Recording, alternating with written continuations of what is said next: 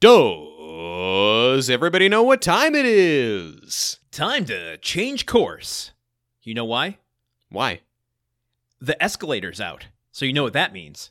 What does it mean? We'll have to take a stairway to heaven. That's right, it's grunt work.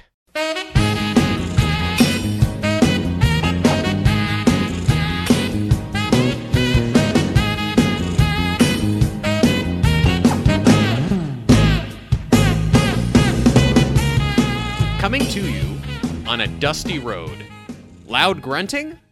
I've got a truckload. And when you get it, you've got something.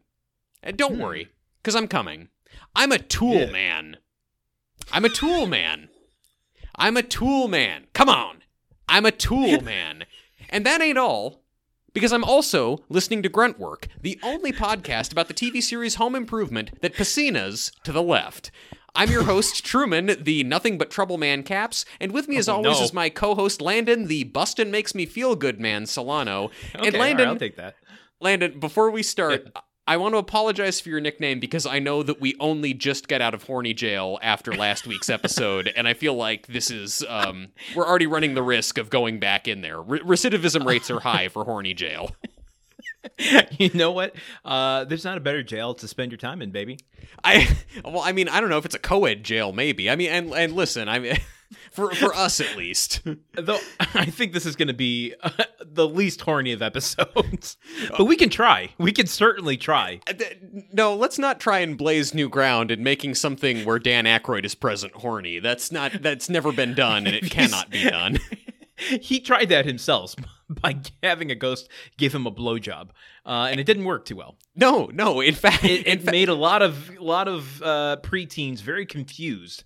It made a lot of preteens very confused. That was the downside. The upside is that it is that one 5-second long scene in the movie Ghostbusters has provided fodder for I think 270,000 hours of podcasting. I think every you know what no one talks about though. What? They break down the conceptual, who thought of that? How did that get past so many people? How did Ivan Reitman say yes, let's do this? How did Dan Aykroyd write that? How did it get there? No one talks about the sound he makes. Like that? You're right. Okay, we're going back to horny jail. We're going back to horny jail. But we're going to horny jail for Dan Aykroyd, which again is a feat that has never been accomplished before. Not for lack of trying. No, yeah, by Dan Aykroyd. People who didn't watch the episode are going to be wondering why we're talking so much about the Croyd. So we should, I don't know. I guess we should get into it. Unless we should get into it. But do we want to talk about the elephant in the room though? Is there an elephant in this room? Well, He's really well disguised if he is. Well, okay. This elephant, it's a picture of an elephant that, thanks to the blockchain, is supposedly worth 10 or 20 Ethereum. Yes, I was not going to bring this up.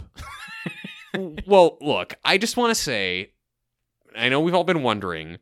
Yeah, I've thought long and hard about NFTs, and I've decided it's not something I need to do. The 17 words.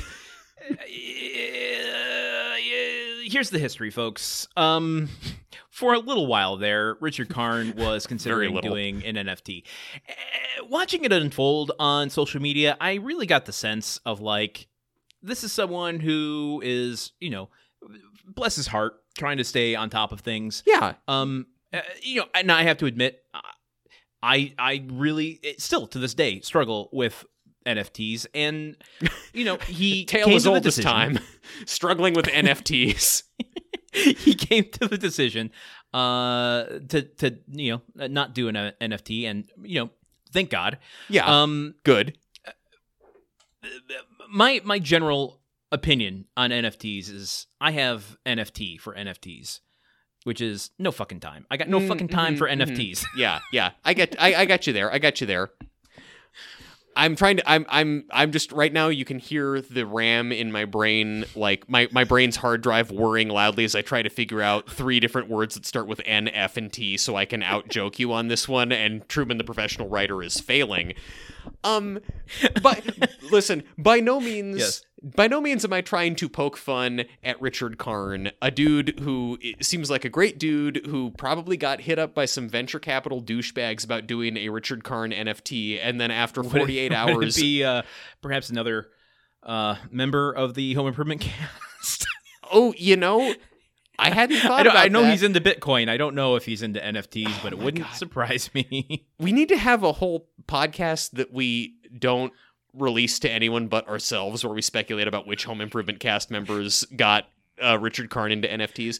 I'm not dunking on Richard Karn at all. I just want to point out that I've been following Richard Karn on Twitter and very carefully tracking his level of engagement for a while.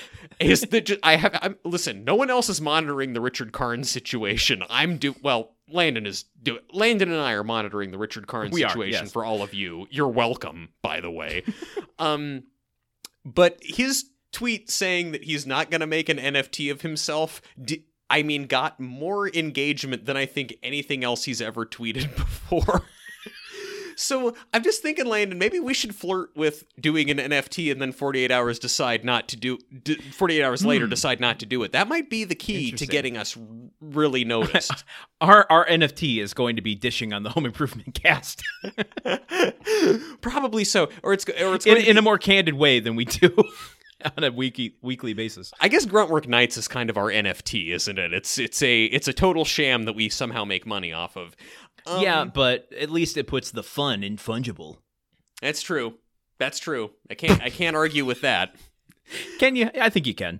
Truman, we play games on this show. We do play games on this show. I do an NFT of a mushroom because that puts the fungi in fungible. Go on, we play games on this show. Such as the word game I just played. Called One-Upsmanship. Mm-hmm. We play games on this show, and before we get into this episode, because we got a synopsis coming up, we're going to talk a little bit about our reflections of this week's episode of Home Improvement. Mm-hmm. I want to make sure we get out our secret word. Of course, because if you say this word, if you say this word at any point during this episode, our patrons over at patreon.com/gruntworkpod will get something. They'll get something. They'll win something. Dude, you're not promoting this very well. Emily and Paris would look down her nose at you. I've decided to abandon the chalupa thing because we're not going to give them chalupas. I don't know what it is we're going to get them, but we're going to give them something. This is not incentivizing people to join our Patreon, Landon. This is not good marketing. What are we? You'll get something. You'll get belly button lint. What do you get? A chalupa is a tangible object that people generally like. True. You have more. Listen, you run the contests. You know what you're doing. You're the brains of the operation. Well, there's your mistake. Yeah. Okay, I have a secret word that I want to get out now, in case you say it in any more delaying that we do before getting to this episode. Yes, of course. Well, look, I want to give our listeners the optimal chance of winning whatever this no prize is going to be. It's great, dude. I'm sure they're all so psyched to get this mysterious... is it an NFT of Richard Karn that you're getting? Because it's... honestly, that would be a pretty good prize, because now he knows he's not going to do it. Yeah, there you go. So I'm going to mute you, and I'm going to tell everyone what the secret word is, and we will continue with the episode. So, right. Truman, I am muting myself so you can't hear me now. Truman, can you hear me? Perfect. Okay, I'm going to keep it quick this week, folks. The secret word this week is Episcopalian, because it's fun to say. Episcopalian. Okay. Truman, are you back? Oh, I'm back. This was a quick one this time. It was a quick one. I even said that 2 seconds ago.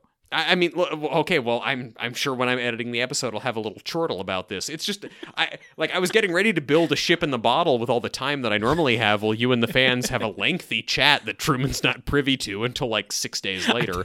I felt bad about your jealousy in the past episodes. I wanted to keep it quick so you could join us. You could join our little conversation that we're having about this episode of Home Improvement that we watched this week. Yes. We did. Landon. Cool. End of this episode. Week on the Landon, what happened this week on the TV series Home Improvement? You see, the reason we got tripped up there, folks, is that we were leading to the synopsis where I forgot to write one, and didn't see it in my notes, and so I was waiting for Truman to say it. Wait, we had a whole conversation before we started this episode. Do you want me to read the synopsis that I wrote, Landon? I'll fucking do this. If you have one. Yeah, well, I've got sure, one. Why not? Because I was mixed up about what it was. No, Landon, I'll save you some time. Okay, folks. This is why we're good podcast hosts, because you forget what episode we're doing and who's doing what, and I forget to do the things I'm actually supposed to do, and somehow we fill in the gaps for each other. How have we made it through 7 seasons of this show without, like, accidentally setting one of us on fire? I mean, it's really amazing. Okay, folks, this week on the TV series Home Improvement, Truman Caps here doing all the work. When Randy begins volunteering at a hospice home, he meets a feisty, terminally ill woman who encourages him to question authority, which prompts Randy to start questioning organized religion. Concerned, Tim takes this up with Al's priest, Mike, a cool dude who loves playing the blues, busting ghosts, and being nothing but trouble. Now, when I, like, earlier tonight, I thought that I was going to be doing the synopsis, and then when I found out that no, Landon was going to be doing the synopsis, I recycled some of these things into our I knew you were nicknames. you didn't want to be held over the coals for recycling jokes.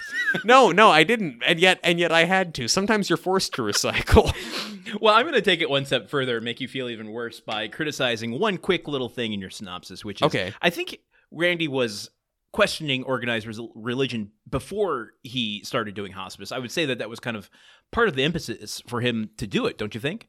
I guess, okay, no, you're right. That is probably true. I just think that Randy was never telling his parents about not wanting to go to church before he met Elaine, the woman from hospice, and then her encouragement to question everything in life and to fight for what you believe in and stand up for your principles is what leads him to go all the way, the whole hog, if you will, on not going to church. Okay. I agree, and we are in agreement. Classic lines. Hey, Norm, Bazinga, etc. Speaking of classic lines, I have one for you. Yeah, okay. It's called Guess That Title. Okay, I got 3 options. Okay. All right, first option. Are you there, God? It's me, Randy. Wait, no, I'm sorry. Are you not there, God? It's me, Randy. Ah. Yeah, okay. see, better. That little twist makes it all the better. Thank you. Second option. My Rand to God. That's not a reference to Senator Rand Paul, by the way. Just I was going to say, okay, my brain took a second to try to untangle it, and when I did, I realized I don't think I understood it. Well, I mean, Randy's name is Randy, and then my hand to God is an expression. Okay. And Rand rhymes with hand, and your co-host Truman is lazy and doesn't come up with good bits. So I think Mr. Police, I gave you all the clues. You can kind of piece it together from there. All right, last option. They're a little soggy from being stuck in the snow, but there was an ice storm in Portland when I was visiting my parents. Some of my bits got soggy. Last option. The Blue Brother. Because dealing with Elaine's mortality makes Randy, brother of Mark and Brad, kind of blue. Kind of Blue, also an album by Miles Davis. 100% on that one. You like The Blue Brother? Yeah, thank you. Also, Dan Aykroyd is in Brother. this episode. We said it before, we'll say it again. Like, that's why I'm doing these bits. I think there's always room for an Aykroyd bit, but it is relevant. I do too. Kudos to that last title. Thank you. I would vote to replace the existing title if the existing title wasn't somewhat good. Yeah. Applicable for the time in which it was released. Let's say that. Do you want to guess? Do you want a clue as to what it is, or are we past that since we're not doing a clue? Give me a clue because now I'm curious. You're clue curious. How about how familiar are you with the band REM? I'm fairly familiar, I would think. What's their probably biggest hit? End of the World as We Know It? A little bit bigger than that one. One that people can actually sing along to. I can say the words Leonard Bernstein. Thank you very much. Well, it's not going to be Stand. Oh, wait. Losing My Religion. Bing, bing, bing, bing, bing, bing, bing. Okay. I mean, I shouldn't get any sort of credit for that. You definitely took me by the hand and like. I just like making bing noises. Okay, well, good. Bing bong. It's the new meme all the kids are loving right now. All right, Losing My Religion. Props. Yeah. That's actually like that's a good title. I would have, if I were in the Home Improvement writers' room, I would have suggested that title. Maybe I was. Who knows? It's a real Jack Torrance in The Shining situation. You've always been Home Improvement. You're the Doogie Howser of ABC sitcom writers. Why haven't they made that Doogie Howser, but he's writing a TV show? That would have been my shit as a kid when I knew I wanted to write a TV show, but I had the problem of being a little kid. Here's the thing. We'll get Aaron Sorkin in the room with the writers of Young Sheldon. Oh. It's just boom, we've got a new show. Just young Sheldon walking around saying bazinga over and over again. That's the whole thing. Landon. Yeah. This episode. Why don't you tell me some details? I know about you're about to episode. ask. You're about to ask. I'm going to tell you that this episode was broadcast on November 18th, 1997, directed by Andrew Sau and written by Bruce Ferber and Lloyd Garver. Ferbs and Truman, Garves. Landon, how did you feel about this episode? I felt generally good about this episode. It was perfectly solid. It was not great. It did not make me cry. I think that, honestly, this episode suffers for having Dan Aykroyd shoehorned into it as basically a backdoor pilot / promo for the TV series Soul Man, which utterly failed. The episode is at its strongest when Randy is cutting it up with Elaine, the woman in hospice who he's spending time with because he likes her and they have a good relation. Dealing with, Jesus fucking Christ, Truman. And it's at its strong, and it's also strong when Tim and Jill and Randy are debating the role of Christianity in their lives, which I think is really interesting. Yep. And the presence of like a cool minister doesn't add anything to it that the core cast couldn't have added on their own. Also, Dan Aykroyd is genuinely not funny in this. I like it's rough. I like Dan Aykroyd, warts and all. I mainly because I find him a fascinatingly weird little man who is somehow wealthy and was a movie star despite everything about. I like despite everything.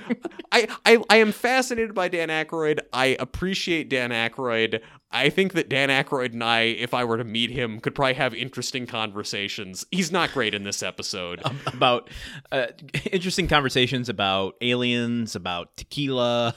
I mean, yeah, it's vodka. Thank you very much. But yes, I mean, I'm just saying he'd be compared to most celebrities. I think Dan Aykroyd would be a wild conversation. You wouldn't necessarily agree with anything you heard, but anyway. Yes. Well, I want to comment on that real quick, just to give some. Well, because I have my own personal reflections. I want to get into. I want to hear them. Here's the thing is, I was just looking this up. I'm kind of doing some studying on the fly here. Soul Man, the first season was only 3 episodes long, and they tested it in the basically the second half of what was the last season of Home Improvement. So the pilot episode aired in April 15th of 1997. So that was back at the end of season 6 of Home Improvement. Oh, okay. It lasted 3 episodes. It did not go well. Yeah. And so I think that they decided we're going to bring it back and we're going to do everything we can to try to give it, the boost that it needs. And that included incorporating it into, the Home Improvement universe. Yeah, the Home Improvement television universe, yes. Right, because HITU.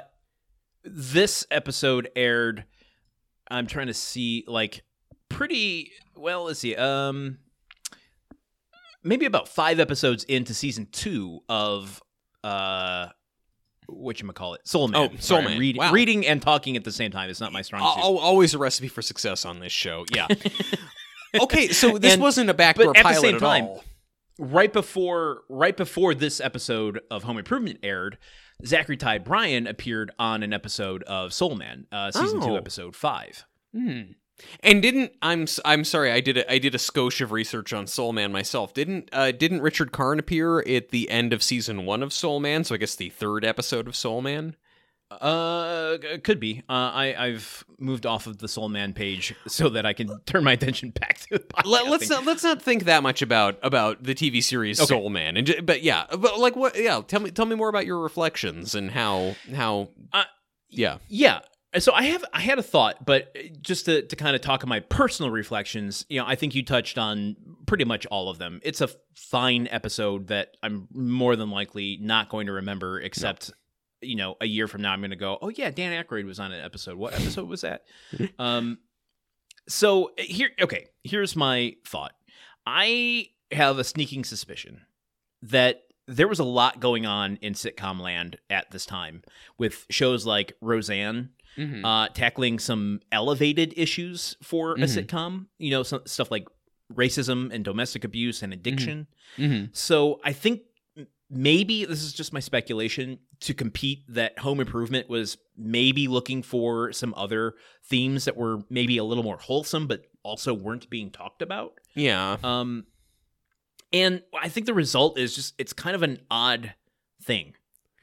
20 years after the fact, it's like, I don't know. In some cases, it sucks how much some of this content holds up. The gripes that Randy has about the world, is like about our healthcare system in America, the politicians, about organized religion, the whole shebang. So that's hard to stomach. But in others, it's, I don't know. It feels like an oddity of an episode that this theme was tackled on one of the highest rated television shows at the time, right? Yeah. Like, if I were to tell you that, not telling you that this was part of a sitcom, if I just told you that there's a story about a 15-year-old kid who decides he wants to stop going to church and instead dedicate his life to finding meaning through making the lives of those around him better, would you immediately think that I'm talking about a sitcom or like a Lassie Hallstrom movie? It sounds more like kind of like a Lifetime movie or something like that.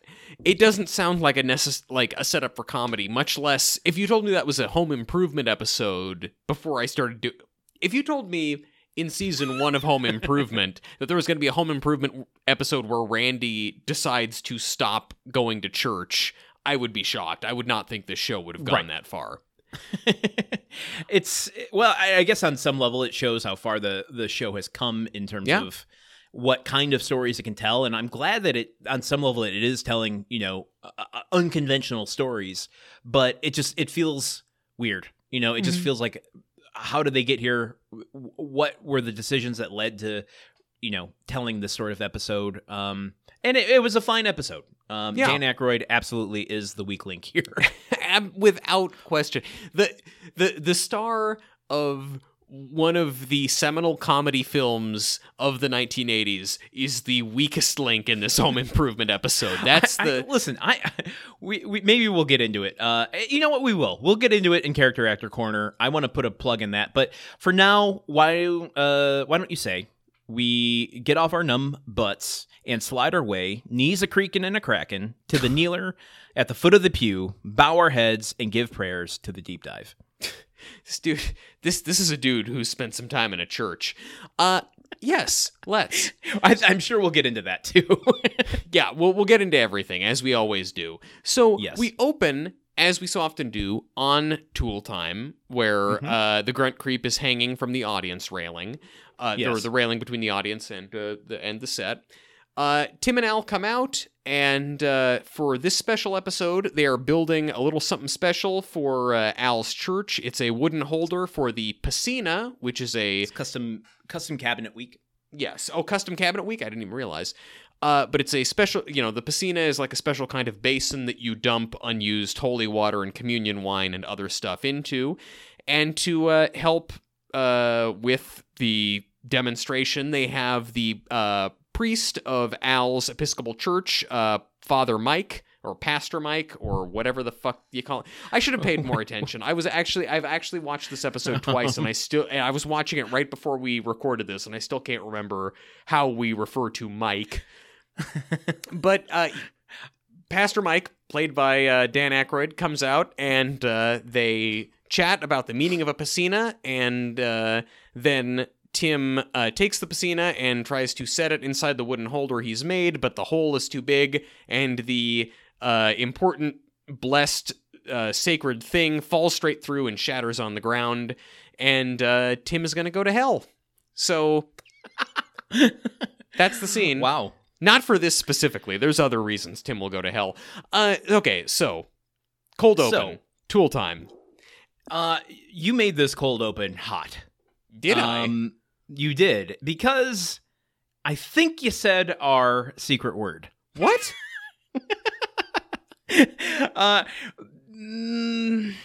It has to go to the judges. I wish we had an impartial third party to weigh in on this, because you didn't say it in the variation that I had written it.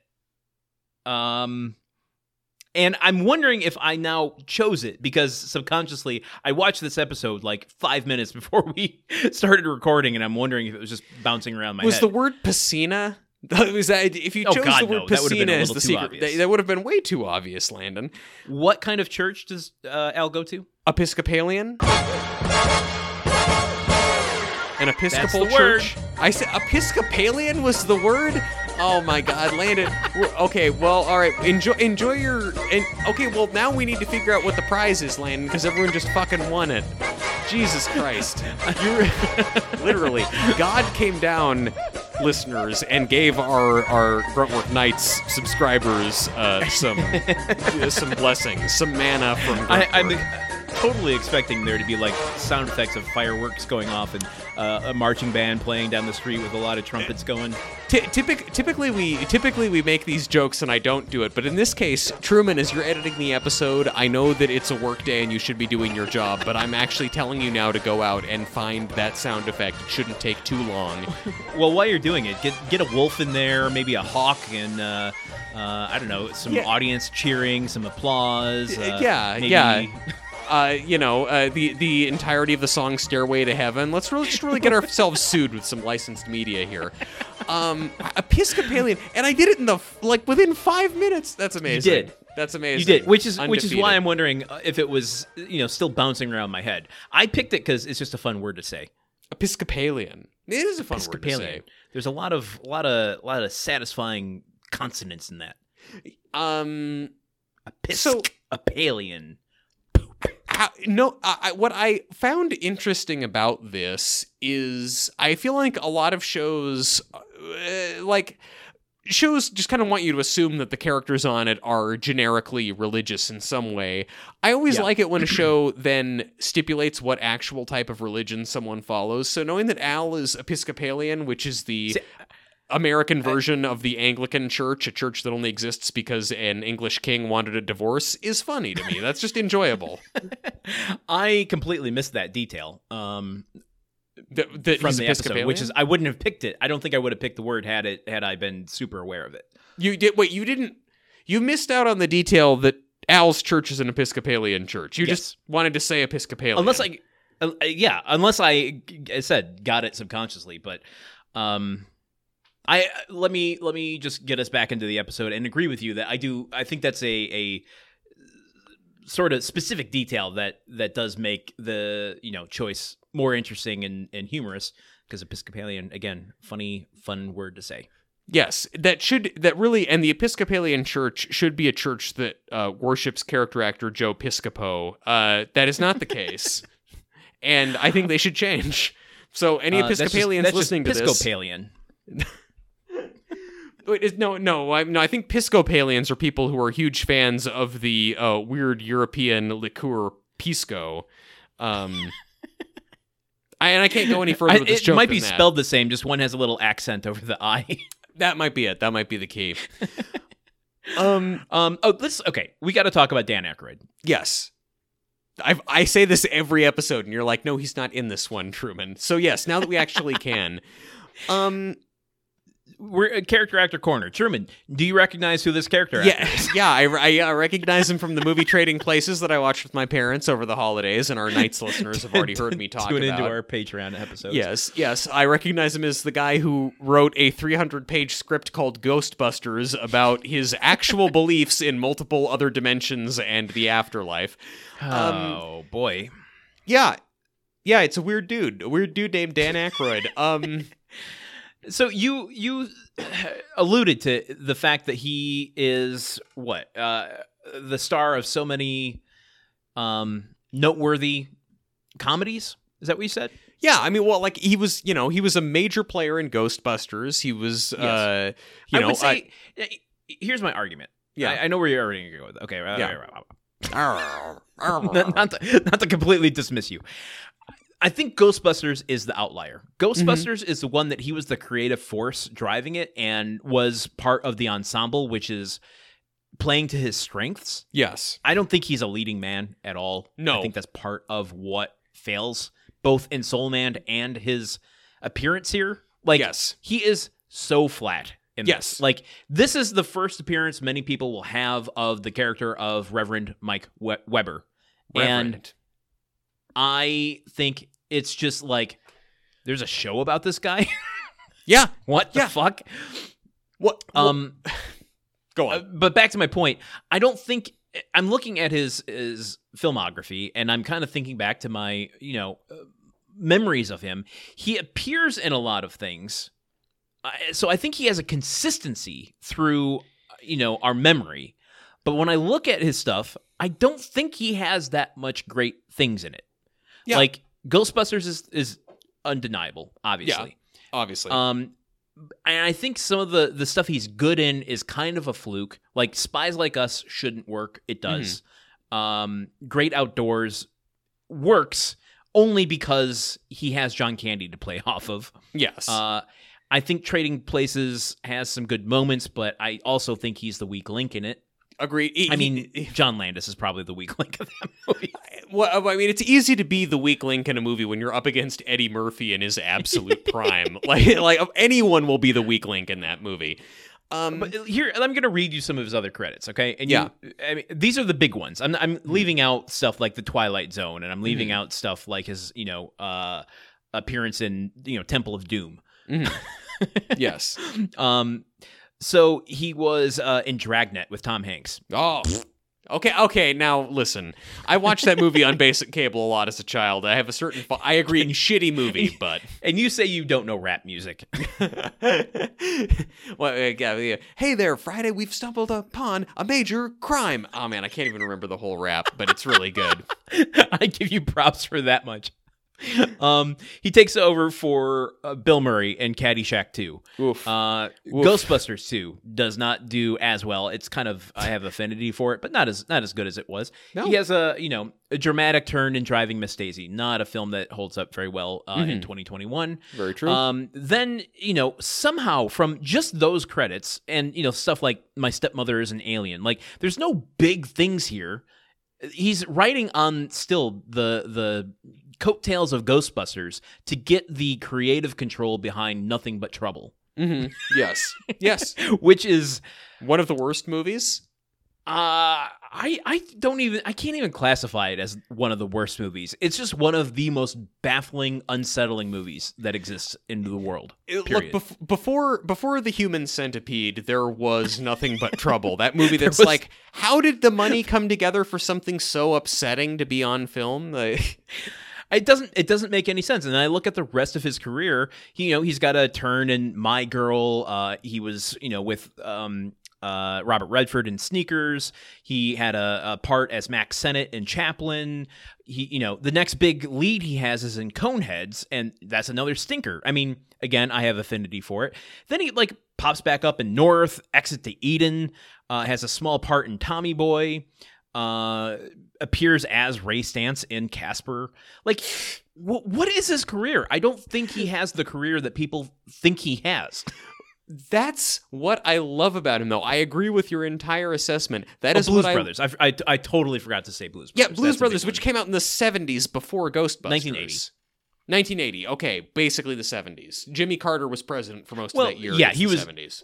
I guess that's a big point, that I don't want to overlook is, his importance on Saturday Night Live and being, a trendsetter there, and then spinning off the Blues Brothers from that. That was huge. That was big. But that is what I love, though, and what fascinates me about Dan Aykroyd. So, like, what does he he did great work on SNL. He did great work in Blues Brothers. He did great work in Ghostbusters. So, like, his peak, like, occurred 4 years before I was born, and yet now, still, Dan Aykroyd is a name that people know, and people talk about him, even though he has really not made anything good in so long. And that is part of what is just like he's not.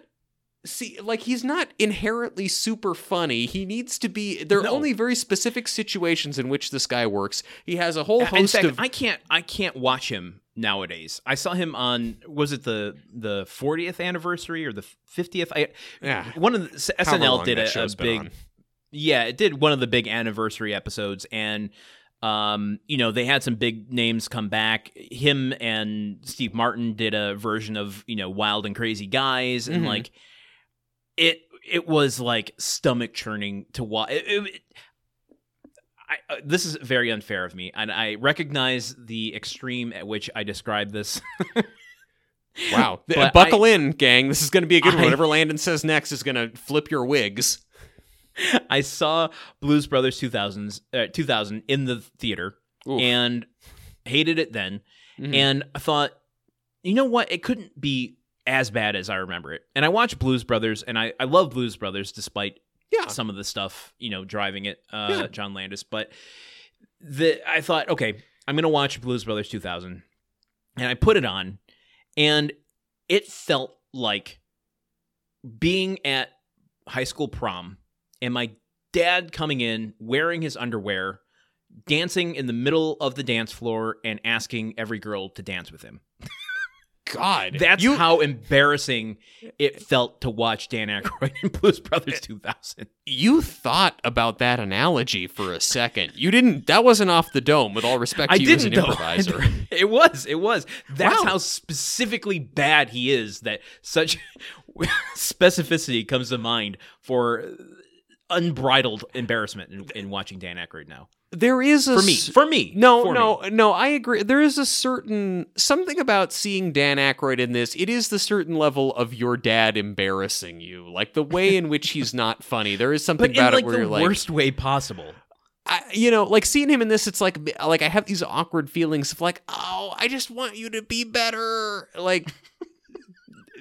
To be fair, that's not an emotion I've ever had about my father. He's never like shown up on my Tool show and made a bunch of jokes about religion that fell completely flat. But just right, I don't know. It's somehow personal when Dan Aykroyd sucks. I think he does kind of have like a fatherly thing about him, just generally speaking. So watching him fail does kind of like feel like you're watching your dad fail. And I think that I've used every possible term to refer to his position in the church. Maybe he is actually a father, is in terms of his title as a priest or whatever. He's nominated for an Oscar. He's I think the first Saturday Night Live alumni to be nominated for an Oscar supporting role in Driving Miss Daisy. Really? Yeah. Well, that and only that removes all of the Oscars' credibility. Otherwise, I agree with them 100% of the time. Green Book, best movie they made a couple years ago. So, okay, so Dan Aykroyd is Father Mike. That's a whole ass thing. That's a whole ass thing for sure. Is there in terms of other stuff in this scene? No. I mean, no. I mean, do you have anything? I mean. I don't know. Dan Aykroyd, his very presence just kind of dwarfs everything else that's going on in it. I fully agree. I mean, I don't know. I didn't know what a piscina was before this. I like that. I don't know. Something about Al being so involved in his church is cool to me. And also, when Al makes a joke when Father Mike makes a joke at Tim's expense, it's something about like, oh, it's so simple, even you couldn't destroy it, Tim. And. Right. Al laughs and high fives Father Mike. They do take terms like giving Tim some jibes, and I do like that. I like that. I just like how complete, like, Al is ecstatic to be hanging out with his priest right now, which and again, I didn't grow up in church culture, but that seems to me like a very nerdy thing that is on par with Al, to be like, it's like, oh, my teacher's my best friend, like, oh, the priest is my best friend. I don't know. I like that. I mean, just hearing you mention that, it kind of brought to mind something that I now want to see. Mm-hmm. What do you want to see? When you think about the Ghostbusters, they're really like, yes, they're scientists and they're from the, intellectual elite of their college and whatnot, but really they're blue collar workers. Oh, yeah, they're exterminators. I feel like Richard Karn, I feel like Al Borland would fit very well into their crew, and I want to see. I want to see that happen. Richard Karn busting would make me feel good. I tell you what, that would really... That's what the world needs to heal, man. Yeah. Look, if Al Borland was one of the Ghostbusters, the third act of that movie wouldn't happen, because I think he would have diffused the tension with that dude from the EPA. They wouldn't have shut down the containment unit. And also, if Al was there, he wouldn't have thought of the Stay Puft Marshmallow Man. Like, maybe he would have thought of Tim or something worse. Oh, no. Oh, God, no. Actually, yes. And then Tim would have definitely destroyed all of New York before they could cross the streams. Okay, maybe he wouldn't have been a great Ghostbuster. Yikes. Yikes. Tim smashes the piscina, and the piscina angels rise from its ashes and take us to the theme song. I'm gonna, for the sake of time, skip over theme song corner this week. That's fine. We've covered it pretty extensively. I think so. So we go from the theme song into the living room. And yes. Willow is there. Remember Willow? Wilson's niece. I remember Willow. This is her second appearance on the show. She is teaching Brad and Mark how to do yoga. And commentary I'm going to hold off for in a minute. They are not used to stretching in that way. She says, for your first session, that's pretty good, guys. They are in pain. Tim walks in and sees Brad and Mark lying on the ground and makes you ate your mom's meatloaf again, huh? Meanwhile, Jill, who's been on the computer in the background, comes on down and starts talking to Tim. Willow asks Tim if he's tried yoga, and he's like, no matter what they do to it, it never tastes like ice cream. Good. It's a good joke. Joke's happening. Randy comes in, says that he's basically just doing a walkthrough. He's on his way out the door, says he's about to go volunteer at hospice, and that kind of takes Tim and Jill by surprise a little bit. Yep. That's essentially the scene. Yes. So okay, well now I'm interested to know your Willow thoughts. Well, Willow. I mean, it's not even just a Willow thought. It's like the shot that introduces the scene is not disconcerting. Yes. It's weird. It's weird. It's crotchy. It's a crotchy shot. It's very crotchy is the perfect word. It is crotch forward all around. It's a trifecta of crotches. it's a crotchfecta. It starts with Willow just bent over backwards, crotch first. At the camera, Willow in a form-fitting black leotard. Nothing to the imagination, and we pull backwards, and we see Mark and Brad with their crotches right at the camera. It was a lot to take, all at once. It is no one's best angle, and they're giving that to everybody. To each their own. Okay, I mean, fine. It's a rough way to get... Like, you come out of the opening credits and you're like, okay, what is the Taylor family up to this week? Oh, crotches! Oh, Jesus. It's a lot... Here's the thing. We're 7 seasons in. I like that it can still throw us surprises every once in a while. Yeah, I mean, there's some surprises are good surprises, some surprises not so good. There's other... I don't know. I mean, I'm not like a yoga expert, but I feel like there's yoga poses they could have done that are not 3 crotches right just front and center at the camera. three I like the idea of crotches being the difficulty rating of yoga poses. they were doing 3 crotch difficulty. They should have started with a single crotch difficulty. Oh man, I totally got fucked up on the ski slopes. I should have only done the one crotch slope, but I went the Black Diamond crotch slope, and oh boy. Oh my god. So, we also get introduced to the beginning of Randy's story. Yeah. What are your thoughts on what's going on here? What I find just interesting, and this isn't even a criticism by any means, I like that for a long time on this show, Randy was the cool guy, and he's handsome, and he's got jokes and japes, and he's the funny one, and he's got little snide remarks. And now it's like, no, Randy's Jesus. Randy is literally Jesus fucking Christ. It's like he's saying, wait, what? I'm gonna go volunteer at the hospice home.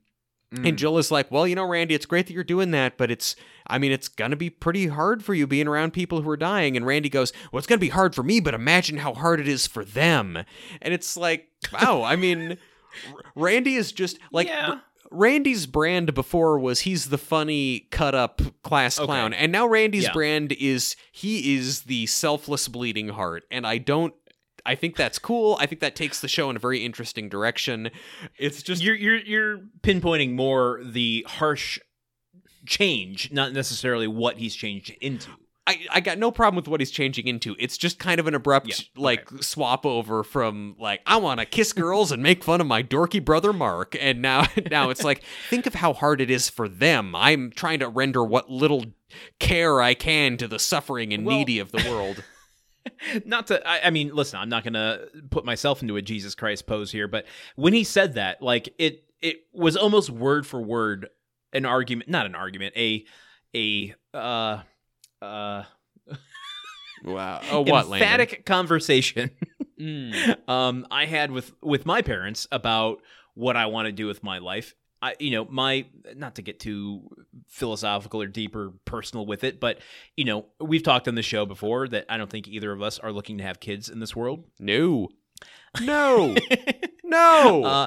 And so my main drive in life really is like, I don't want kids, so I want to make the world better for the people that are already living in it. And what he says here is almost verbatim what I told my parents in terms of, not wanting to go for a big company job that I want to spend my time working in nonprofits. Yeah. And that's what I have been lucky to do. So, I don't know. This was like, you've called Randy your best friend in the past, and now I'm just saying you have competition. Okay. I'm glad we can all be best friends. Look, Randy can have... Look, multiple people can call Randy their best friend. I'm just concerned about who Randy thinks his best friend is, Okay. If we were together right now, I would be shaking hands with you and wishing you good luck on the field of battle for Randy's affections. All right. Well, I'm just saying the one who is doting over him and paying him compliments week after week and calling him his best friend. Just saying there's a little bit to keeping him at a distance, playing it cool, negging him a little bit. Look, man, we've both got. May the best man win is what I'm saying. Like you've got your strategy, I've got mine. You're playing it cool, I'm playing it really hot, and we'll see. Randy's my best friend. I want to also. Right. I'd like to talk to him sometime. Yeah, whatever. Who's not my best friend? Willow. Her delivery still gets to me when Tim comes in and she goes like, "Hey, Mr. Taylor, ever try yoga?" It's just, I understand what you're saying. You're pushing it a little extreme. A little, but not. But I'm not pushing it much further.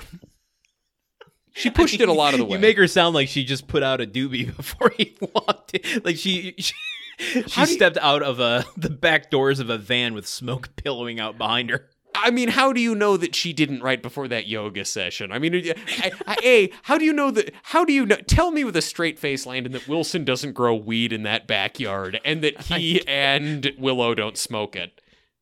We've speculated in the past whether or not Wilson's growing back there. It could be a bonding activity that they do now. Honestly, honestly, he's probably growing whatever plant you get ayahuasca out of. Weed is too simple for him. Yes. But yeah, so other than that, I don't really have any big notes on this. The line about when Tim comes in and sees them all lying in corpse pose and says, "Yeah, you had some of Mom's meatloaf, huh?" I know that I've typically been hard on them when they make jokes about Jill's cooking. that's an objectively hilarious line. So, congrats. I think it was. I made a note of that as well, and I think it was more that there was a visual to go with it. Like, yes, it looked funny that they were all lying on the floor like corpses. Yes, agreed. If he had just come in and like someone was making, a icky face, it wouldn't have been as funny. True. That's a very good point. I think that's what really sells it.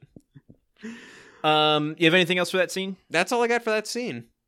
Okay, well, we get a facade of a house. I'm wondering if this is actually the Taylor house. What? Do we see the outside of it for the first time? Who knows? We can't that's when they show verify. it to us. Yeah. It looks a little too colonial for where they live, to be honest with you. I don't picture them having a front porch with railings and everything on it, but what do I know? Yeah.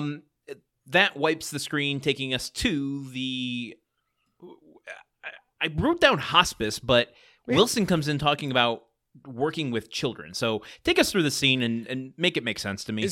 So I'm assuming it is a hospice home. I don't know what Wilson's talking about, but Randy comes into this hospice facility, talks to the woman at the front desk, says he's here to talk to Elaine. She says, oh, she's out on her walk. She'll be back in a minute. Just have a seat. Mm-hmm.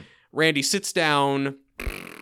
He is sat on a whoopee cushion, although, as in Wild America, I wish the episode ended right there with just us believing that Randy farted. I forgot that happened, and you just got me with a fake whoopee cushion noise. Oh, folks, this is why you podcast. This is what Simple it's all pleasures.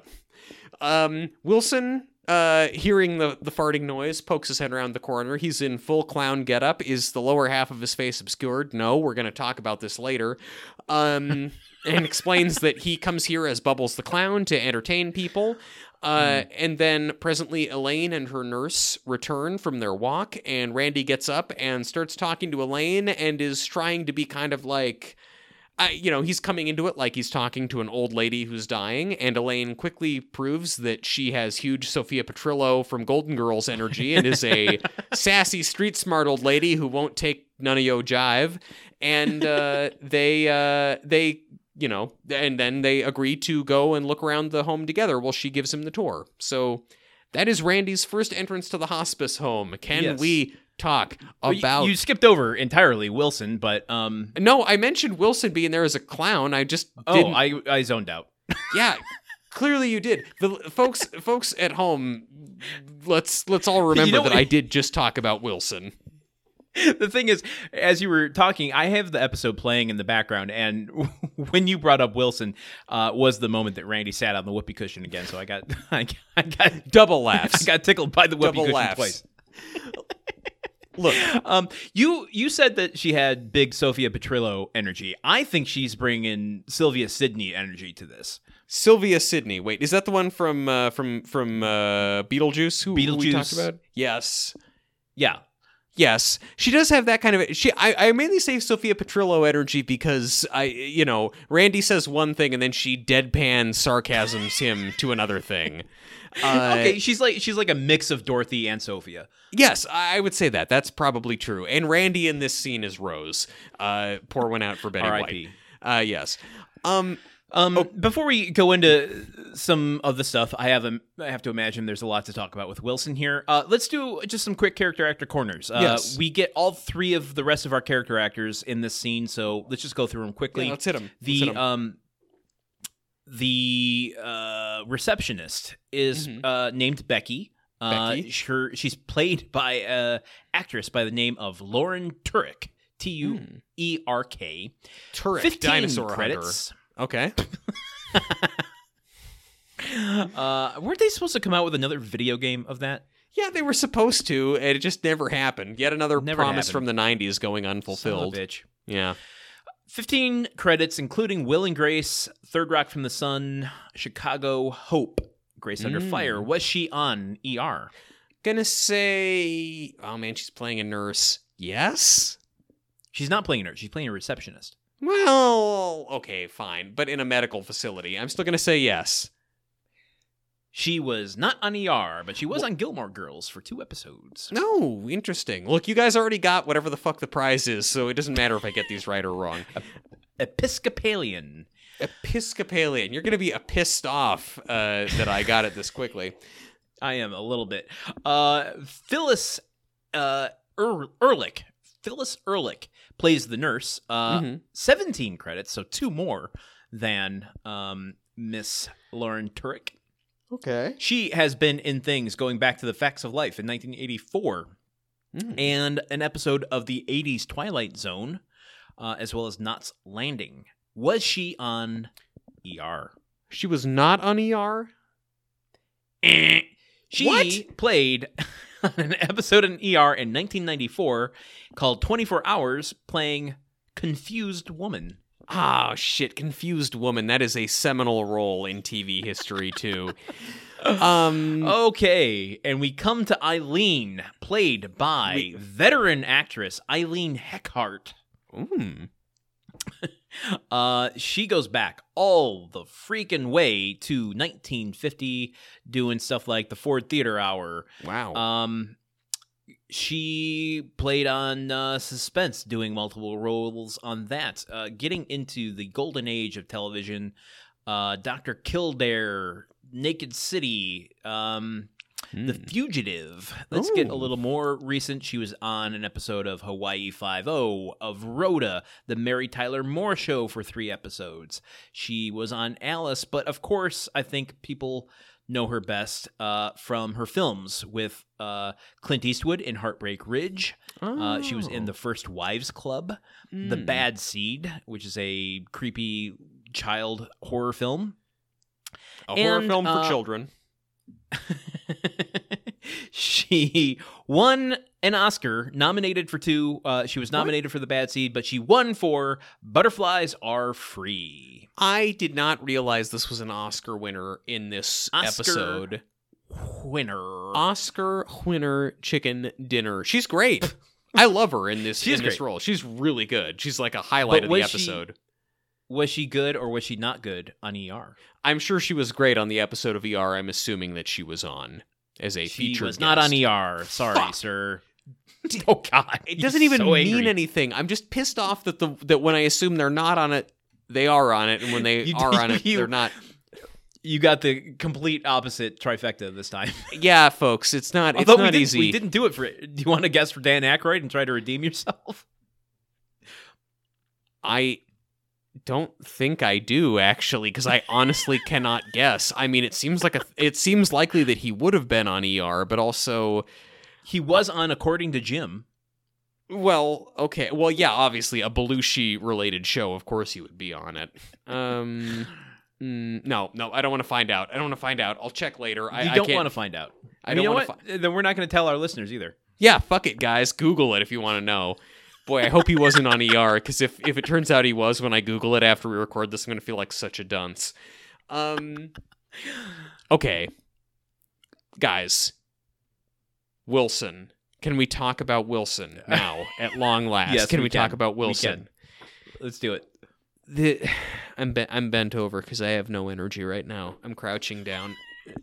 You hate when they do this so much. Because the Wilson gag is such a simple and effective gag. It's that Wilson's face is hidden behind something. And they've been making the show... The terrifying facade of a clown face. No, doesn't count. He's wearing They've been making a fake the show... nose and a red afro wig. No, I can see his mouth and his chin, so the bit doesn't work.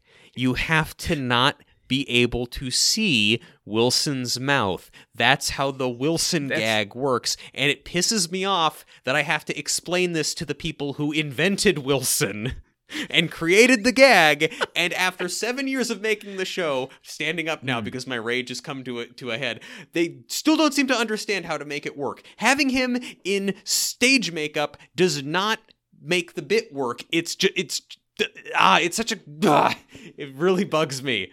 Like the whole. But if we covered his mouth, we wouldn't be able to see the makeup choice to put 2 gold stars at the corner of his mouth. Yeah, I mean, and I understand that in the world of clowning, choosing the clown makeup face that you wear is very big and important, and so I want to applaud that work for Wilson, who probably went to clown college at some point. It just... to me, it's furthering Wilson's I don't know. God, come on, brain, work with me. his Rolodex of creepy horror costumes. Look, and that's very true. That is very true. It's creepy as hell, him in a clown costume. Like, he is on his way to Pennywise. Penny Wilson, if you will. And John Wilson Gacy. Yeah. So now, that being said, with all that laid out there, and talking about how the bit doesn't work if you can see the bottom half of Wilson's face. So Randy sits on the thing, and it makes the fart noise, and then Wilson pokes his head in, and so, everyone is laughing over the thing that just happened with with the whoopee cushion. So we see this clown stick his face in, and there's a few, 2 or 3 seconds of silence, and then Wilson says something like, "Oh, there's my whoopee cushion," whatever. The audience is silent at the first sight of Clown Wilson. Then when he starts speaking, the audience goes nuts. And I'm not saying it's one of the more wild reactions we've had on the show. It's not to the level that it was a few episodes ago, and it's not like Arsenio Hall craziness whooping. It is definitely like Kramer just burst into Jerry's apartment level. But I guess, running contrary to everything I just ranted about, the audience genuinely doesn't seem to know it's Wilson until they hear his voice. So maybe the clown makeup is effective? I don't know. I still don't like it, but I teach the controversy, I suppose.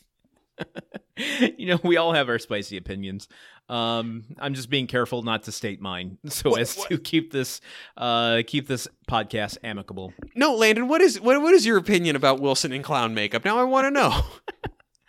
I think that there's enough argument to be made that makeup, like the clown makeup or even the Phantom of the Opera makeup that we've seen, obscures the face enough that you wouldn't necessarily recognize him on the street if he wasn't wearing it. I'm going to fly to Wisconsin and roundhouse kick you. That to me is where the line's run. Yeah. Okay, so it's that you can't recognize him as Wilson that counts for him being obscured. Yes, I think so. You know what? I can take your competition for Randy's best friendship. I don't know. I don't know if I can take this, but that's fine. You know what? That's fine. It's, I guess, we'll put I'm sure next time they have an egregious error like this, we'll bring it back up and see how we both feel about it then.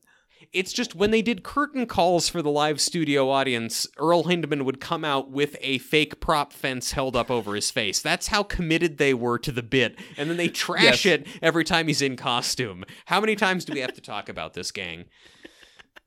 He was also on Ryan's Hope for 18 years before Home Improvement.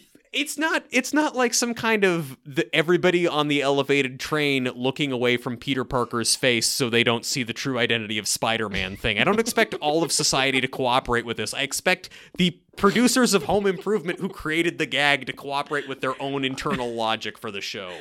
I see where you're coming from, and I respect it. Thank you. That's all I ask.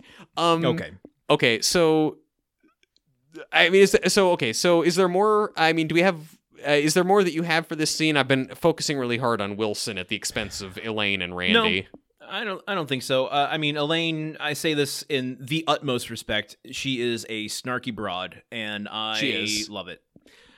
When he first comes in and is talking to her, he says something like she's come back from power walking, 90s, and he says oh my God, you power walk? And she goes, yeah, I also dress myself and cut my own meat, which is when I made the Sophia Petrillo note. But yeah, that's fair. That's a Sophia note for sure. Yeah, I could see her delivering that. Mm-hmm. Yeah, I mean, I guess the main thrust of this scene is just that Elaine is a sassy broad and Wilson is a clown. That's the main things you need to know from this scene. She decides to show Randy around and takes him to her apartment/room, where inside he starts to look at all of her photos, some of her children, her 2 children, Stephen and Nancy, who both asked Elaine to move in with them. One lives in Florida, one lives in California, and she said, no, I decided I'm going to stay here in Detroit until the Lions win a Super Bowl. And Randy says, you're going to be here a while. they still haven't won a Super Bowl. I don't even think they've been contenders for a Super Bowl. No. Well, in the last scene, we didn't really talk about what Wilson and Randy discuss about Randy being nervous, which I think is a little important for how he's acting in this scene. He's like trying to feel it out, and Elaine's very much asserting herself, saying, I'm capable of taking care of myself, making my own choices. I've lived a pretty hardy life that would take the likes of you, young fellow, out to the pasture. What am I saying? I don't know. Words are coming out of my mouth. Anyway, Randy is like, yeah, you're right. I decided I wanted to do this to take, because it just seems like the option of putting people into the hospitals is, he goes on his long rant about healthcare system. Yep. Randy's my best friend. Yep. Corruption in politics and organized religion. And this impresses Elaine. She's like, you know what? You got a good head on your shoulders, kid. Stick around. You might learn something. And my note here is she's been hiding his... Oh, it's I see. There's a wrong space. It turns out that Elaine has been hiding Wilson's props, his clown props, because she hates him so much. Yes. Which we heard in the previous scene, but comes to fruition here. Yes, he in the previous scene he's mentioning that he's lost his bottle full of spray seltzer, and it turns out that she's got it. Yes. I don't have much to say short of just that I really like Randy and Elaine together, and I think it speaks to Jonathan Taylor Thomas's strengths as an actor, and also, oh man, this Oscar-winning actress whose name I forgot, even though we just talked about it. Eileen Heckart. Like, they're good together. Like, watching them talk is fun. Like, I could completely see a 95-minute long independent movie being made in, like, 2013 around this basic premise of a suave, streetwise, opinionated kid hanging out with an old lady. By Patrick Fugit. Yes, probably. And the woman is played by... In Sophia 2013? Yeah, I know. It's maybe Cloris Leachman. Cloris Leachman would be perfect. Or maybe Betty White, R.I.P. because she was alive back then. Pour one out. Pour one out for her, too. My carpet is getting very soggy. Yeah, but I mean, it's just fun seeing them interact, and it's also, I don't know, like Randy goes on this whole big tirade about the healthcare system, and her saying, "You seem a little bitter," or just kind of shutting him down is fun. I like that a lot.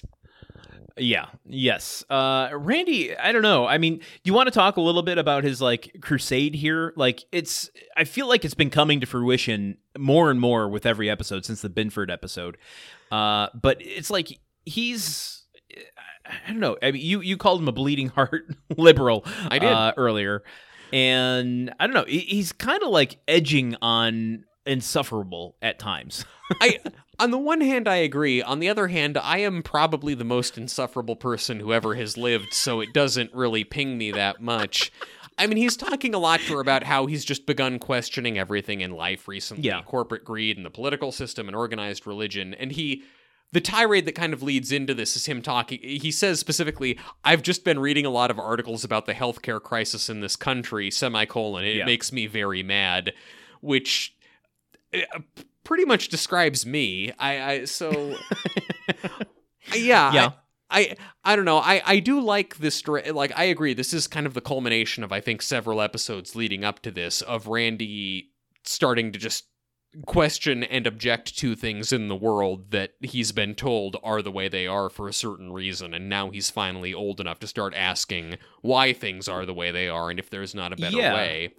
I think it's a great thing for the show to have that counterpoint. So much of it has been, Tim against Jill, which has been so overshadowed by the man versus woman, kind of mission statement that set out the beginning of the show. And now we've got, kind of like a generational thing. And we've got, someone that's questioning the systematic institutions, right? So I think that is an interesting element to be bringing into the show, and they've done it really naturally. Like, I believe Randy entering into that, it's very natural. I just think, he needs to calm down a little bit. I want to hear, I'll have a conversation with him. I'll sit in the same room and talk to him for a little bit, but I'm not going to just buy into his sermons.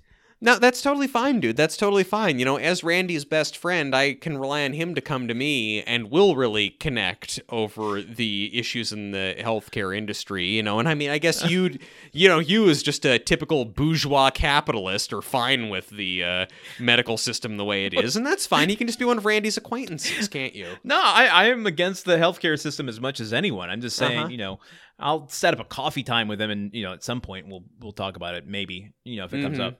Yeah. Oh, yeah. I got you. Sure. Well, that's fine. He knows who he can really talk to about the issues, and that's his best friend Truman. He listens to this podcast. Issues. Yeah. Big clown shoe walks through the screen, wiping us. To commercial. Mm-hmm. Or no, not commercial just yet. We go back home. Yes. And so back home, Randy comes in. He's super jazzed up and inspired by Elaine. He's talking to Tim and Jill about how great it was talking to her. And Tim then invites Randy to come to a ceremony at Al's church where they're going to be blessing the new Piscina, which Tim refers to as a Pasadena, which gets massive laughs from the audience for a very specific LA-related joke. Randy tells them that he's not going to go to church on Sunday because going to church makes him uncomfortable now. Organized religion no longer makes sense to him.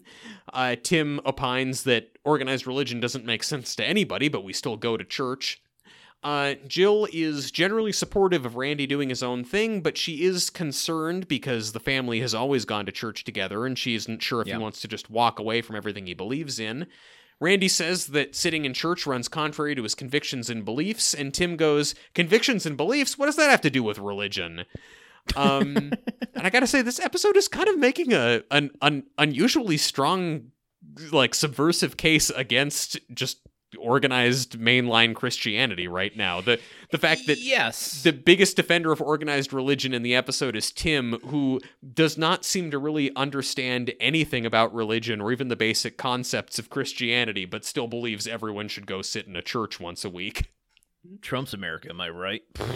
Oh, elbows, political. Wait, are you trying to... Wait, no. Are you just saying that because Randy would like you saying that? Because, sir, let me tell you, he is not going to out-best friend me for that. How dare you think that I would play to such a low common denominator there? Yeah, that you would stoop so low as to engage in such razor-sharp political commentary. I want to touch on your point, though, that it is interesting. I don't know. They kind of blur the stance a little bit, though, I think, of where they stand on organized religion, because they don't go so far as to make Randy like an atheist. He's not challenging God. He's challenging organized religion. Yeah. And I think it's a little bit safer. They even go so far to counter it by saying that they are Christians. Yes. Later in the episode. I thought that was interesting that they defined that. But, Randy says here that he's not, going to church, any church makes him uncomfortable. He thinks that people can experience God in different ways. So he's not turning his, mind away from God, which is, I think, big in terms of not upsetting the viewership too much. I totally agree with you. It's definitely kind of a... It's a little bit soft pitch. It's basically Randy saying that he's not a generic once a week Christian and is instead sort of an agnostic who still nonetheless believes in a singular God and basic Christian tenets of life. Yeah. Yeah. It would be a little bit of a whiplash if Ricky Gervais walked in here all of a sudden giving one of his stand-up, spiels. Yeah. Randy comes in and says he identifies as an attack helicopter and then laughs gratingly, ear-splittingly for the next 5 minutes at the hilariousness of his joke. It's definitely, I'm proud of the show for doing this bit, and I think that the show handles this issue in a really good way. Yes. As an atheist whose parents are atheists and whose grandparents were atheists, yeah, sure, I would love it if Randy starts actually interrogating the nature of whether there is any higher power in the universe, but I also don't expect the TV series Home Improvement to do that in 1997. I think that they push the issue as far as they can, and because it is Disney, it is a family sitcom. It's meant to hit that wholesome market. So the fact that they're even challenging it at all, I think, is kind of interesting. Yeah. I don't know. I mean, I'm completely on Randy's wavelength here. Minus the God stuff. Minus the existence of a higher power. Yeah. Yeah, exactly. I'm totally. I consider myself. This is a little weird to say, I realize. A nihilistic humanist. Or that's depending a good on one. what mood you get me in, a humanist nihilist, where to me, like, and this is, I'm gonna swear I'm gonna tie this back into the episode. To me, nothing means anything. We're all just living in chaos.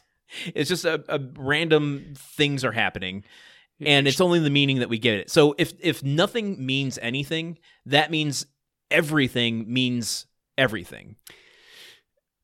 Folks, like, does that make any sense? No, that does make sense.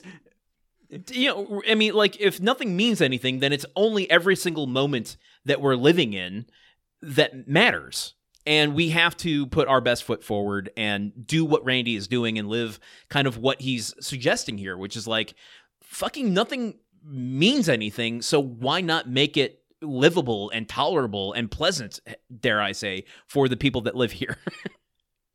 Folks, sometimes you're friends with someone for the better part of a decade and make a podcast with them for a long time and never really talk about theology or beliefs, and then he, apropos of nothing, well, apropos of the TV show you just watched, states his beliefs, and they line up perfectly with yours, and you realize why you're such good friends. Like, shit. Okay. So wait, nihilistic humanist. Maybe I'll do that instead of atheist. Maybe that's my one. Is this? I just want to see if we're on the same page here. Are we basically leaving Jill on the bed and walking arm in arm back into the closet together? Yeah. Yes, I know. I think that is JTT is Jill in this. Yeah, I know. I mean, I think this is, really we've the entire episode we've been competing for Randy's affections, and we've realized that we were the real best friends was the friends we made along the way, I guess. Yes. Oh my God. We are the end of the physical music video. Wow. I mean, that's great. That's beautiful, man. Okay, well, a couple of nihilistic humanists over here celebrating Randy's journey. Hopefully by now, Randy has gotten to our level. Like, I could also see it was probably easier in 1997 to believe that there was some higher power controlling world events. In 2022, not so much. Well, and when you're first starting to question it, you are coming from a starting point, which is breaking away from your parents. He's still living at home, and obviously Tim and Jill have their thoughts, and they're going to church every Sunday. So, to start from there, to say, that's just where he is at his point.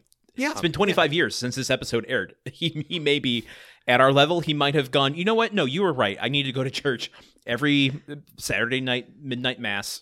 Yeah, as well as every morning on Sunday. He's one of those. He's become one of those weird Opus Dei Catholics from Da Vinci Code who whip themselves and go to church on Wednesdays in addition to Sundays. Oh my God. So I mean, I don't know. I'm trying to look if there's anything else from this scene in particular. It's just that Tim's big point is just that I don't care if you've got questions about God. You can think about those questions about God when you've got your butt in a pew. And Randy's like, no. And to be fair. And Tim isn't like a dick about it. He just is saying, I would like for you to go to church. And Randy says, no, thanks. Yeah.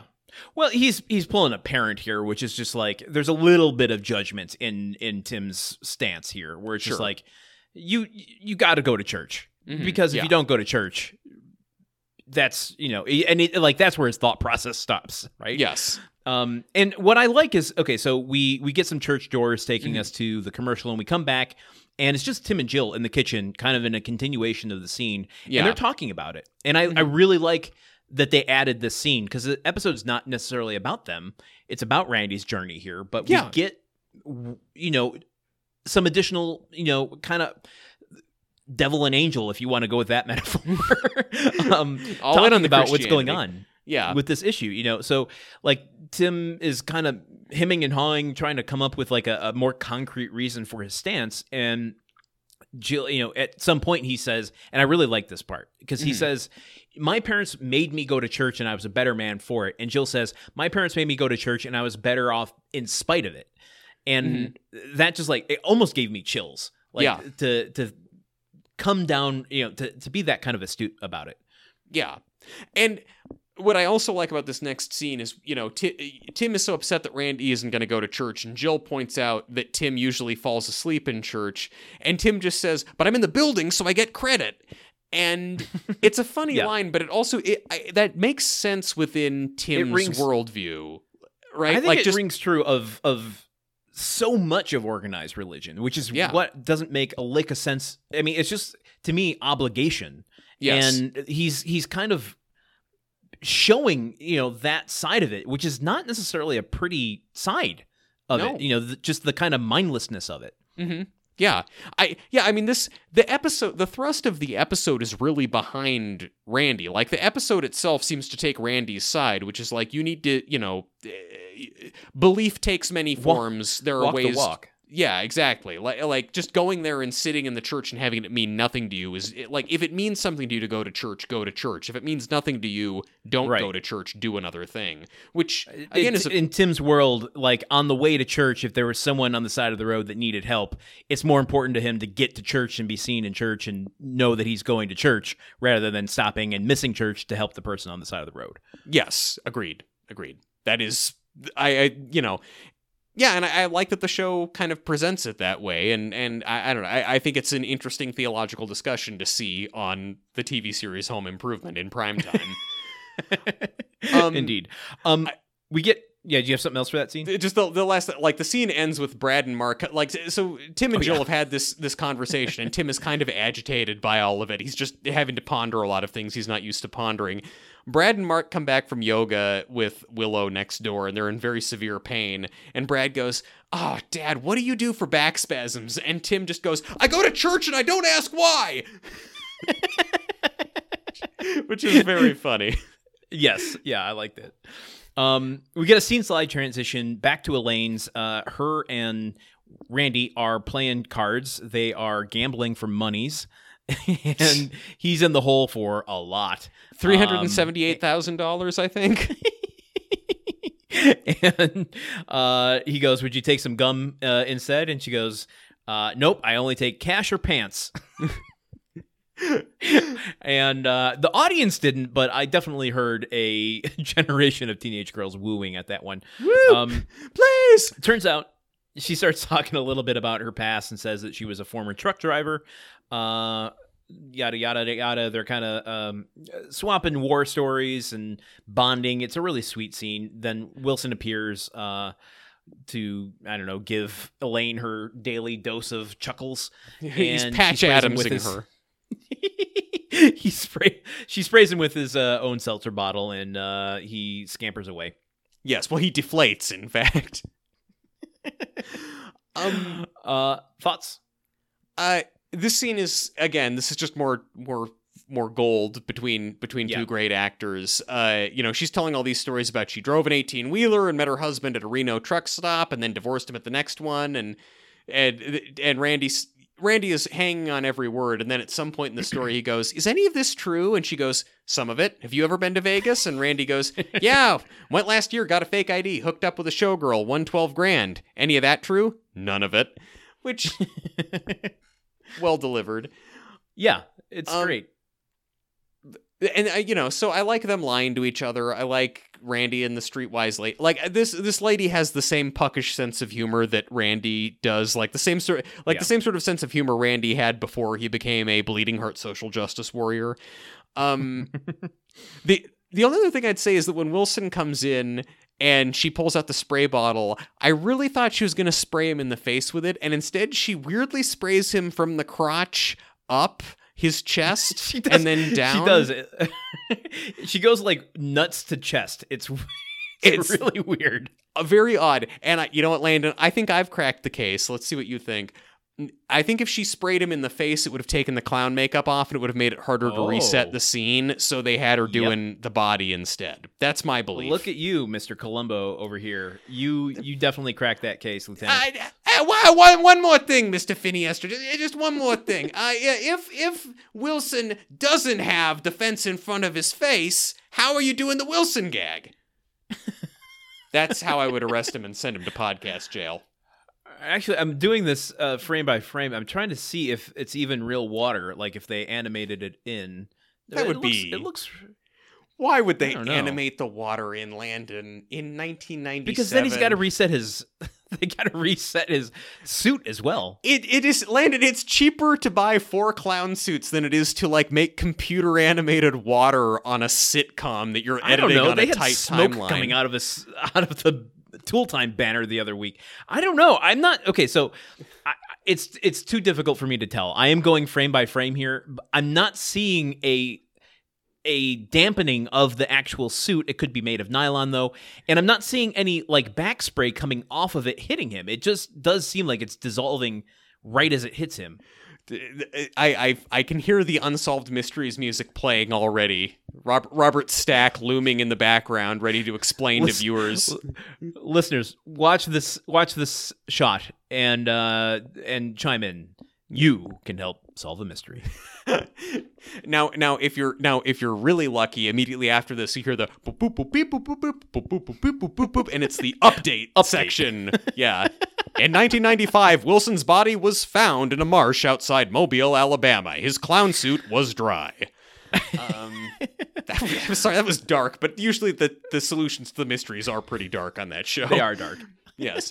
Okay, so Wilson melts, and a mover comes in to slide the scene out of the way. We go to Tool Time, where Al comes in. He is ecstatic because he has a date, and not just a date, a double date to this big Saturday night church thing.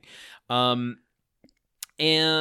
Tim's like, "Oh, cool. What a double date? What's going on?" And he's like, "Yep, that's right. I'm going with Reverend Mike Weber."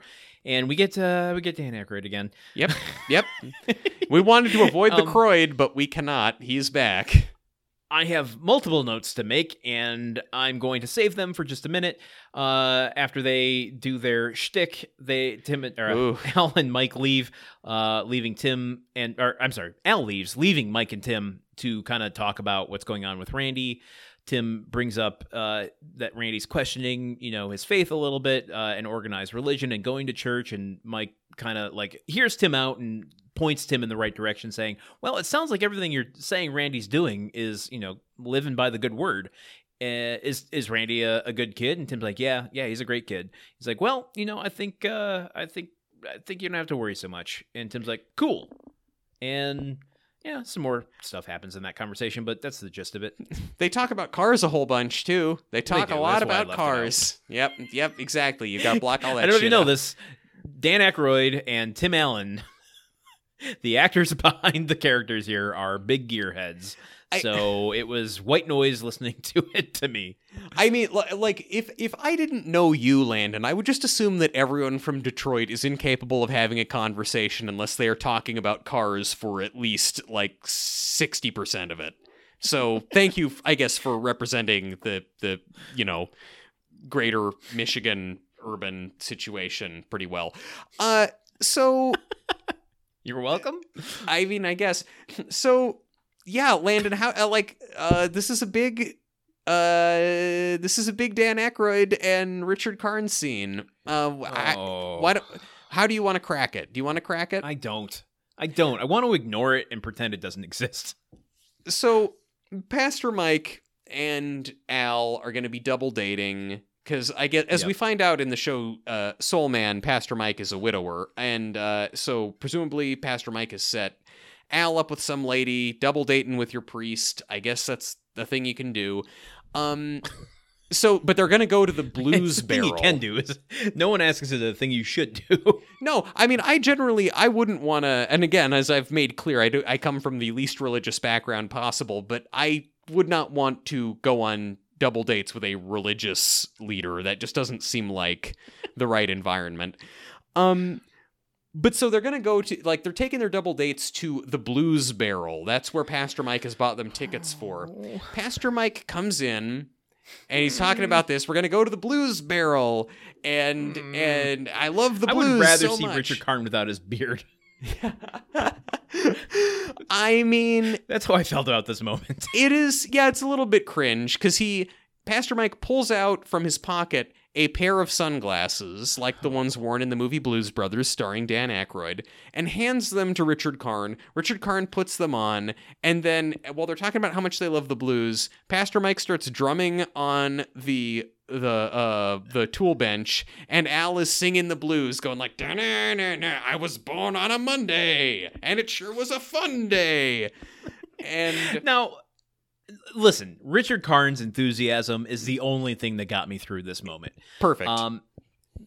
My note, which was written in all caps, the second that those sunglasses came out and they passed from Dan Aykroyd's hand to Richard Karn's hand, was, again, in all caps, "Don't do it, Al. Don't do a Blues Brother." That's, yeah. I mean. Dan Aykroyd has roped more people into doing a Blues Brother than should be legally allowed. Yeah, he's roped in John Goodman, yes, John Belushi, Jim Belushi, yes, a little child. Yeah, that poor kid. He's going to be a Blues Brother for life now. He can't even help it. I mean, yeah. Look, the blues is a gateway drug to being a Blues Brother. God almighty, who was, oh my God, I'm forgetting his name. Oh, Jesus Christ. Joe Morton, the fucking inventor of Skynet. Was a Blues Brother. Wait, really? He was one of the Blues Brothers too? Jesus. In Blues Brothers 2000, yes. I feel, okay, well, listen, this is the beauty of me having not seen Blues Brothers 2000 and only having seen Blues Brothers Prime. I'm not going to. You put forth that Nothing But Trouble is the worst movie ever made. Blues Brothers 2000, 100% more worse than Nothing But Trouble, to the extent that I can't speak grammatically proper. Blah, blah, blah. Well, I mean, I don't think the movies had anything to do with that. Like that seems to be a constant thing about your character, Landon. Without you don't know that. Oh, okay. I've only been speaking like this since I saw Blues Brothers 2000 in the theater. True, and that movie did come out long before we met. So, okay, fine. You might have a point. Maybe Blues Brothers 2000 did do this to you. Then we're talking about a class action lawsuit here. If you've had difficulty speaking since seeing the film Blues Brothers 2000, you may be entitled to compensation. Call the law offices of Accidentes. There are two other things that I feel like I'll be a little too nitpicky. I'm going to sound like, because I already don't like it, I'm predisposed to find things I don't like about this, but it's these little things about what Dan Aykroyd is doing that make it unbearably cringe for me. When he's drumming on the counter, he closes his eyes. Oh, yeah, because he's feeling the music, bro. And he feels the rhythm. And it's just like... There's not a lick of irony in it. It's just like him doing it. He's really just like, I know blues and I'm going to play it right here on this counter. And I don't like it. I don't like it at all. I'm recoiling into myself even speaking right now. It's rough. It's a rough moment. The other moment is when Al is on his way out. They do a high five and then Dan Aykroyd kind of spins it around like, a double high five where you do one in the air and then you put it behind your back. Yeah, the windmill high five from Top Gun. The windmill high five. And the combination of those two things in so quick a succession just like gave me Aykroyd whiplash.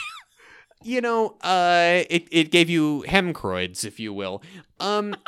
I agree. There's something about Al being so enthusiastically roll dogs with his priest is just like, it's so lame. Yes. I hate to I try not to apply that word because it's an easy catch-all, but it's just it's just dumb. Al is lovably lame. That's his whole thing. I love that about him. I'm lame to a major degree, and it's part of what I find relatable about him. Yeah. It's just, but I also, you wouldn't hang out with your priest and be psyched and No. You wouldn't let your priest set you up on dates with women, which is what has happened here. Well, I don't know. I mean, I haven't met a lot of people, especially women, since I moved here. At this point, I might be open to it. Landon, start going to church. That's where you meet all the babes. So the big thing for me that was a real sticking point in this scene, he comes in, Pastor Mike comes in, he gives Al the shades, and then, did he buy the shades for Al? Did he just stop by to give him the shades? The thing is, why does he need... I get the impression... Yeah. I might be going too far here, but because I'm speculating about the person and not the character now, but I wouldn't put it past Dan Aykroyd for just keeping pairs of sunglasses in his pockets to give out to people he thinks are fans. Look, within the context of the TV series Home Improvement and the actor Dan Aykroyd, no doubt about it, he has a bunch of them in his car. He's ready because he at the end of the scene, he's about to go run off and join Al.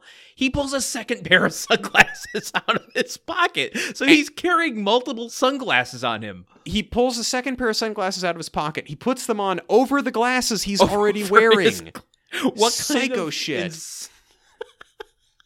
That broke me. By the time that happened, I'm just like, I have no more thought power I can give to Dan Aykroyd.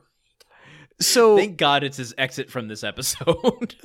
And so also it's so he gives the shades to Al, and is that just the whole reason he came was to give but then also so did people just inherently associate dark sunglasses with the blues? Or is he doing it because, oh yeah, it's like in that movie about the Blues Brothers, starring John Belushi, and is the idea that the movie Blues Brothers exists in Home Improvement universe, and this guy just happens to bear a striking resemblance to one of the Blues Brothers? I'm gonna say that the two are one and the same.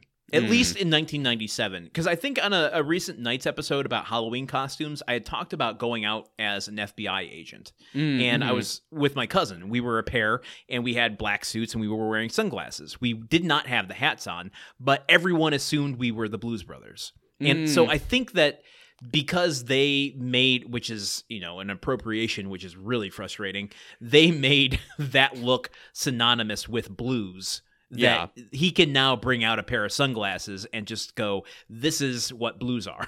Yes. Without it being a direct reference to the Blues Brothers. That's fair. Yeah, the couple of white I'm sure Dan Aykroyd said it is. Yeah. I think the only other thing that I have from this scene really then okay, two things from this scene. First thing is that if we're going to do a reference to another Dan Aykroyd movie, rather than him giving Al a pair of sunglasses and putting on his own sunglasses, I really would have rather seen Father Mike get a blowjob from a ghost and go cross-eyed and make a weird sound. Secondly, this whole scene with Tim and Pastor and Father Mike talking is clearly the whole reason that he's in this episode is to get people juiced up to watch Soul Man, which is on the air at this point and needs a boost in ratings. And we've talked about Dan Aykroyd not being particularly funny. Just also the character as he's presented. So he's a dude in Royal Oak, Michigan, who has a few kids and really likes cars and likes restoring old cars and driving fast cars around. Yeah. And he's a priest. That's the pitch, man. You're in the room and you go, listen, I got a show. It's about a reverend, but he's cool. Yeah, what a reverend who fucks. And when you do that, when you say he's cool, you gotta do the thing where Jill puts her tongue kind of in her lower lip and bobs her head back and forth. It's cool. I'm doing it right now. Yeah. I'm Greenlit. and it's going to star Dan Aykroyd. And guess what? We're going to get him to do a flip in the theme song. Oh, yeah. An entire show based on references to a thing Dan Aykroyd did 20 years before that people liked. That's the whole idea.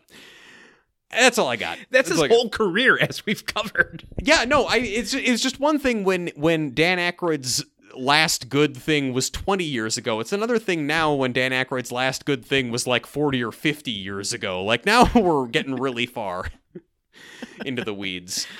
Good God. Yeah. So that's all I got for this scene. Okay. Then we get some smoke transitioning us to hospice, where we got kind of a sad scene. Becky, the receptionist, is there as Randy walks in.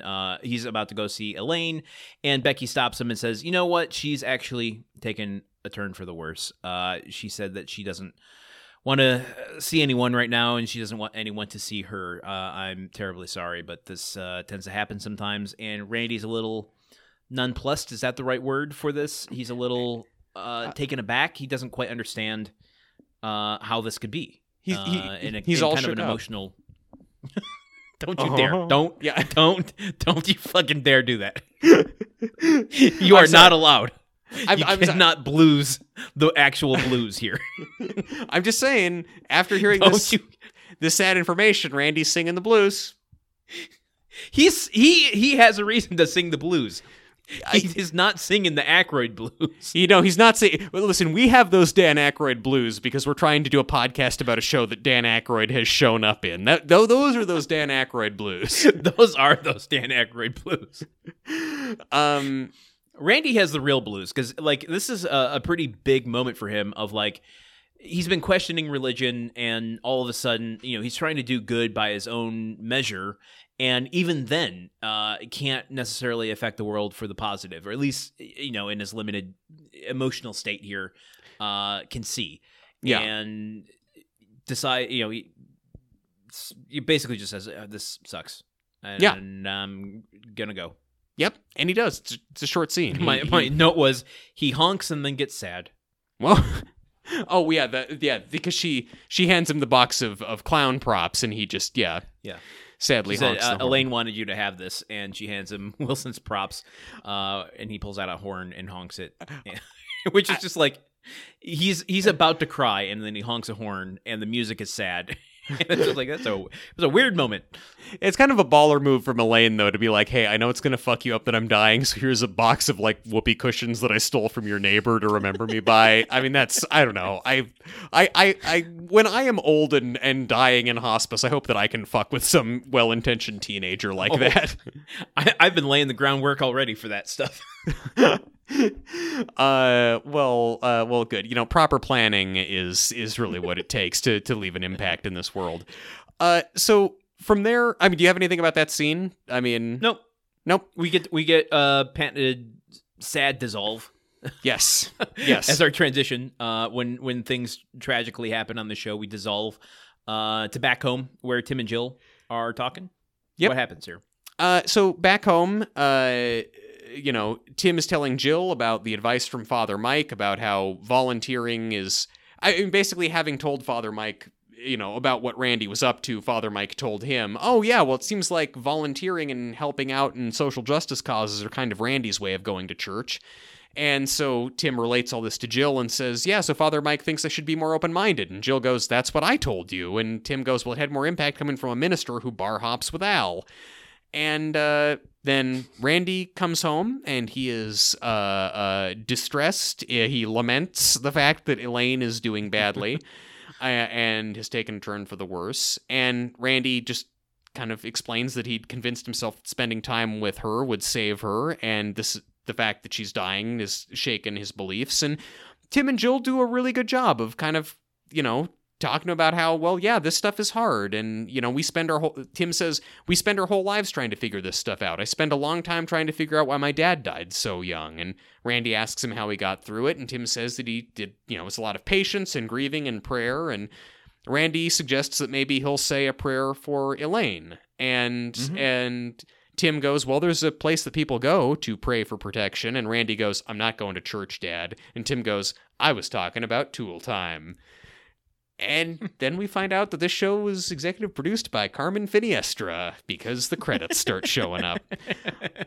It was kind of, I don't know, it felt like they just ran out of time in this episode. Yes. Like, yes. we could have had a better resolution had Dan Aykroyd not been here. Yes, exactly. You know what, Landon? This is why you're my best friend. Here's a question. Yeah. We have a character that we're trying to spin off a show for who's a reverend, and we have a character who's questioning organized religion. Who's losing his religion. We should maybe put those two together at any point? What? What?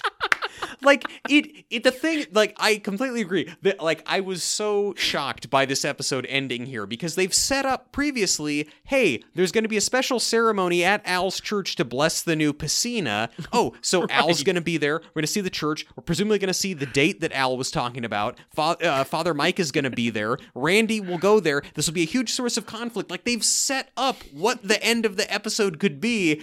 Oh, man, Aykroyd ruined this epised, which is a shame because I like what the scene is doing. It just is so ham-fistedly ended. Yes, not only of the scene but of the show, of the episode. It's just like, oh, okay, you have to end on a joke, and you went on one that doesn't make a lick of sense. But whatever. I mean, and look, mad props to the show for not having the end of this episode be Randy going, you know what, guys, I do want to go back to church. Like, I really respect that they keep Randy with his beliefs. That's good. This is what makes this episode this is solid and not a great, like, having the scene at the church with Father Mike and Al and the piscina and Randy confronting his feelings about organized religion in the house of God, that would take us to good to great episode territory. And we don't go there, so we don't get there. What a great way of summarizing that. Dearly beloved. We get some outtakes, 3 in a row of Randy flubbing a line, which is pretty fun to watch JTT fuck up. I like it. Yeah, it's good. Truman, Landon, what do you think we learned from this episode? Landon, we learned from this episode that over there, you can see in the corner, that's me in the corner. That's me in the spotlight, losing my religion. And I really wish that I paid more attention to the lyrics of that song when I heard it on the radio, because I can't remember the rest. But I think what we learned, is basically that. Is that, that if you're wondering who it is in the corner losing their religion, it's me. What did you learn from this episode? I mean, I don't have to try and take a stab because Episcopalian was apparently the word this time. Well, and I told you that this asking what we learned in this episode isn't about trying to get you to say the magic word. No, I just want to know what what are we supposed to take away from this thing? I think what we're supposed to take away from this thing is that you're doing way more to advance the Christian worldview in the at least traditional sense of it by going out into the community and doing good things than you are falling asleep in church every Sunday. So take it from Truman, the Christianity expert. That's how you be a better Christian. Yeah, go do a good thing. Go do a good thing today. Yeah, go do a good thing, you doofus. What about you, Landon? Did you learn anything this week? Nothing that I didn't already know. What? Oh, this guy's got it all figured out. You know what? That's why Randy would be your best friend. It's the confidence. Emphasis on con. Ayo. Listen, let's end this episode. We have a few more things we still have to do. One of them is the grunt count. Yes, we do. Do you want to guess, Landon? Big ol' 0. It's a big ol' 0. Ding, ding, ding, ding, ding. Correct. No grunts. No room for grunts because Dan Aykroyd took them all out. Because I'm surprised the good Lord they didn't said have... no. I'm shocked, actually, that Dan Aykroyd didn't think, oh, I'm going to be on Home Improvement. I have to grunt. Like, there has to be, like, outtakes of him improvising grunts in the middle of his speech. You know what? That you're right. That actually is kind of shocking to me that he doesn't grunt in this episode. That totally seems like a Dan Aykroyd thing. I think that would probably have been a Rubicon. Even the producers are like, That doesn't come off, Dan. Yeah, well, do you think that they wrote it in and then Dan Aykroyd's grunt was just so horrible and unsettling that they were like, I can vision it in my worst of nightmares. Dan Aykroyd's grunt, and it is something I don't want to ever witness. Dan Aykroyd's grunt is the sound he makes in Ghostbusters when that ghost is blowing him. That's the sound he made, and the producers were like, destroy the footage of this, like the footage of Brandon Lee getting shot in The Crow. We have to burn it. No one can see this. Dan Aykroyd's grunt is the name of my next trivia team. Oh, God. 0 grunts. Okay. Well, 0 grunts. That was easy to guess. And yeah. You already guessed the secret word this week. Fuck your little games. Jesus. Just crushing it. Does this mean we change the game again? Do I just go back to another secret word? I don't know, Landon. Guessing my whole... Listen, I'm questioning organized games now. Well, okay. I mean, honestly, perhaps rightfully so, because this is two times now that your organized games have forced you to buy a bunch of people fast food or some other thing. Or the equivalent. Yeah, the equivalent of fast food. But no, listen, last time some of them didn't want it based on the fact that you got by on a technicality. Oh, really? For a character actor corner, right? Oh, I didn't realize. Yeah, okay. Remember, it was the whole Back to the Future thing? Yeah, no, I remember that it was a technicality and it was kind of bullshit how we got it. I respect that some of our fans were like, no, I don't want it unless it's real. Guys, this time it was real. So I'm not trying to weasel my way out of this, but oh my God, Landon, you said Episcopal, not Episcopalian. I've said Episcopalian since. I don't. But after I brought it up. Yeah. Okay, but you also I said Episcopal and you made a thing of it. Don't make the games, Landon, if you don't want to then pay out when I win at the games. I do want to pay out. I just want to make sure that we're satisfying the largest group possible. Yes, of course. The largest group, people who subscribe to our Patreon, a massive, massive group, large enough to swing an election, in fact. Well, I love them. In fact, I have a announcement. Some details are going to come in the future, but if you like our live episodes, you can join in on Discord because we decided we're going to do one of our bonus episodes as a live episode. And is it going to ready to... Oh, we're not going to talk about what it is? Okay, never mind. We're not going to talk about what it is yet because I want to make sure that it works before we do it. But it's going to be a little bit different this time if what we're planning actually works and you're talking to a bunch of technological dum-dums here. So fingers crossed we can make it work. Yes. And it'll be great. It'll be great either way. No matter what, it's going to be great. Yeah. We'll do a live episode no matter what. Just some of the details are yet TBD, just like the date of it. It should be, we're on episode 8 now, and this will happen, I believe, after episode 12. So within a month or so, if you want to set your calendars. Yeah, I can't say the exact date of it yet, but we'll let you know. So we'll have that announcement probably in the next episode. Look forward to that. Otherwise, I got nothing else. I got one other thing, folks. I did it again. I was in Portland. I was on an episode of the Tope Suicida podcast. Yep. Okay, I'm going to say it really quick. Episode of Tope Suicida podcast. Google Tope Suicida, because once again, I have not looked up their name. TOPESUICIDA.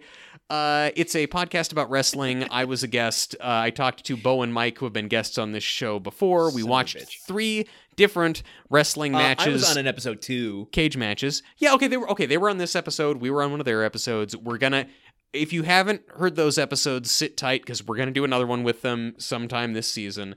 You know what? But I'm just keeping them at a distance. I'm playing it cool. They're gonna come to me at some point. That always works. You can find them on Twitter at Tope Suicida Pod or on Instagram.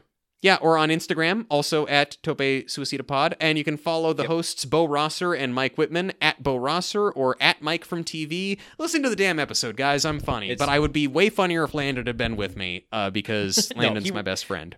I joke and jape. German, you were great on it. I always love listening to their show, and I love listening, especially when you're on. So thank you. Very excited that you got to do it yet again. I just like knowing how squeamish you can be and seeing what they're gonna put you through. I know. It's but really you've suffered through the worst of it, so I can't imagine they're going to do much more to you. I don't know how much more gory it can be than what I've already seen on their their show. I think you're an honorary Tope boy. That's all I've ever wanted out of life.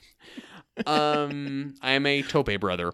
But that's all I got. That's all my plugs. I'm plugged out. All right.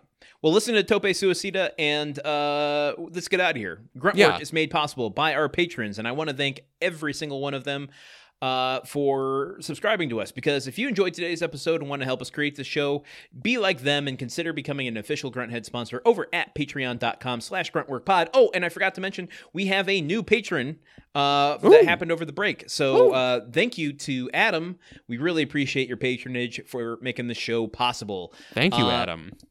Leave us a rating and review over at Apple Podcasts or wherever you listen to podcasts, because it's the fastest, easiest way and freest way to support us, and it helps people find the show. Stop by to say hi to us on Twitter or Instagram at GruntworkPod, or visit our website at www.gruntworkpodcast.com/Jesus.